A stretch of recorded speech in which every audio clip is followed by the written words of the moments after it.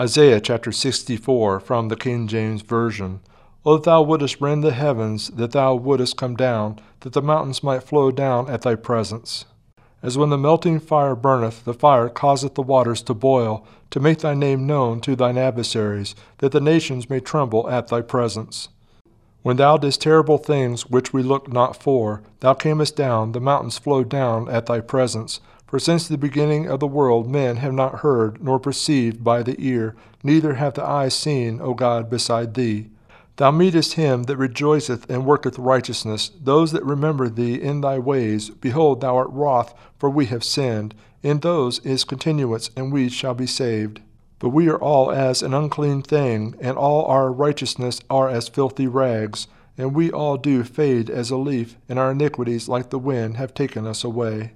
And there is none that calleth upon thy name, that stirreth up himself to take hold of thee. For thou hast hid thy face from us, and hast consumed us because of our iniquities.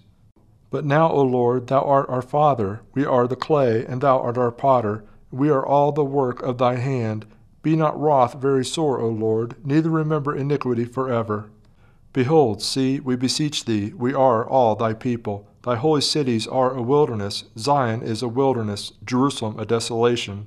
Our holy and our beautiful house, where our fathers praised thee, is burned up with fire.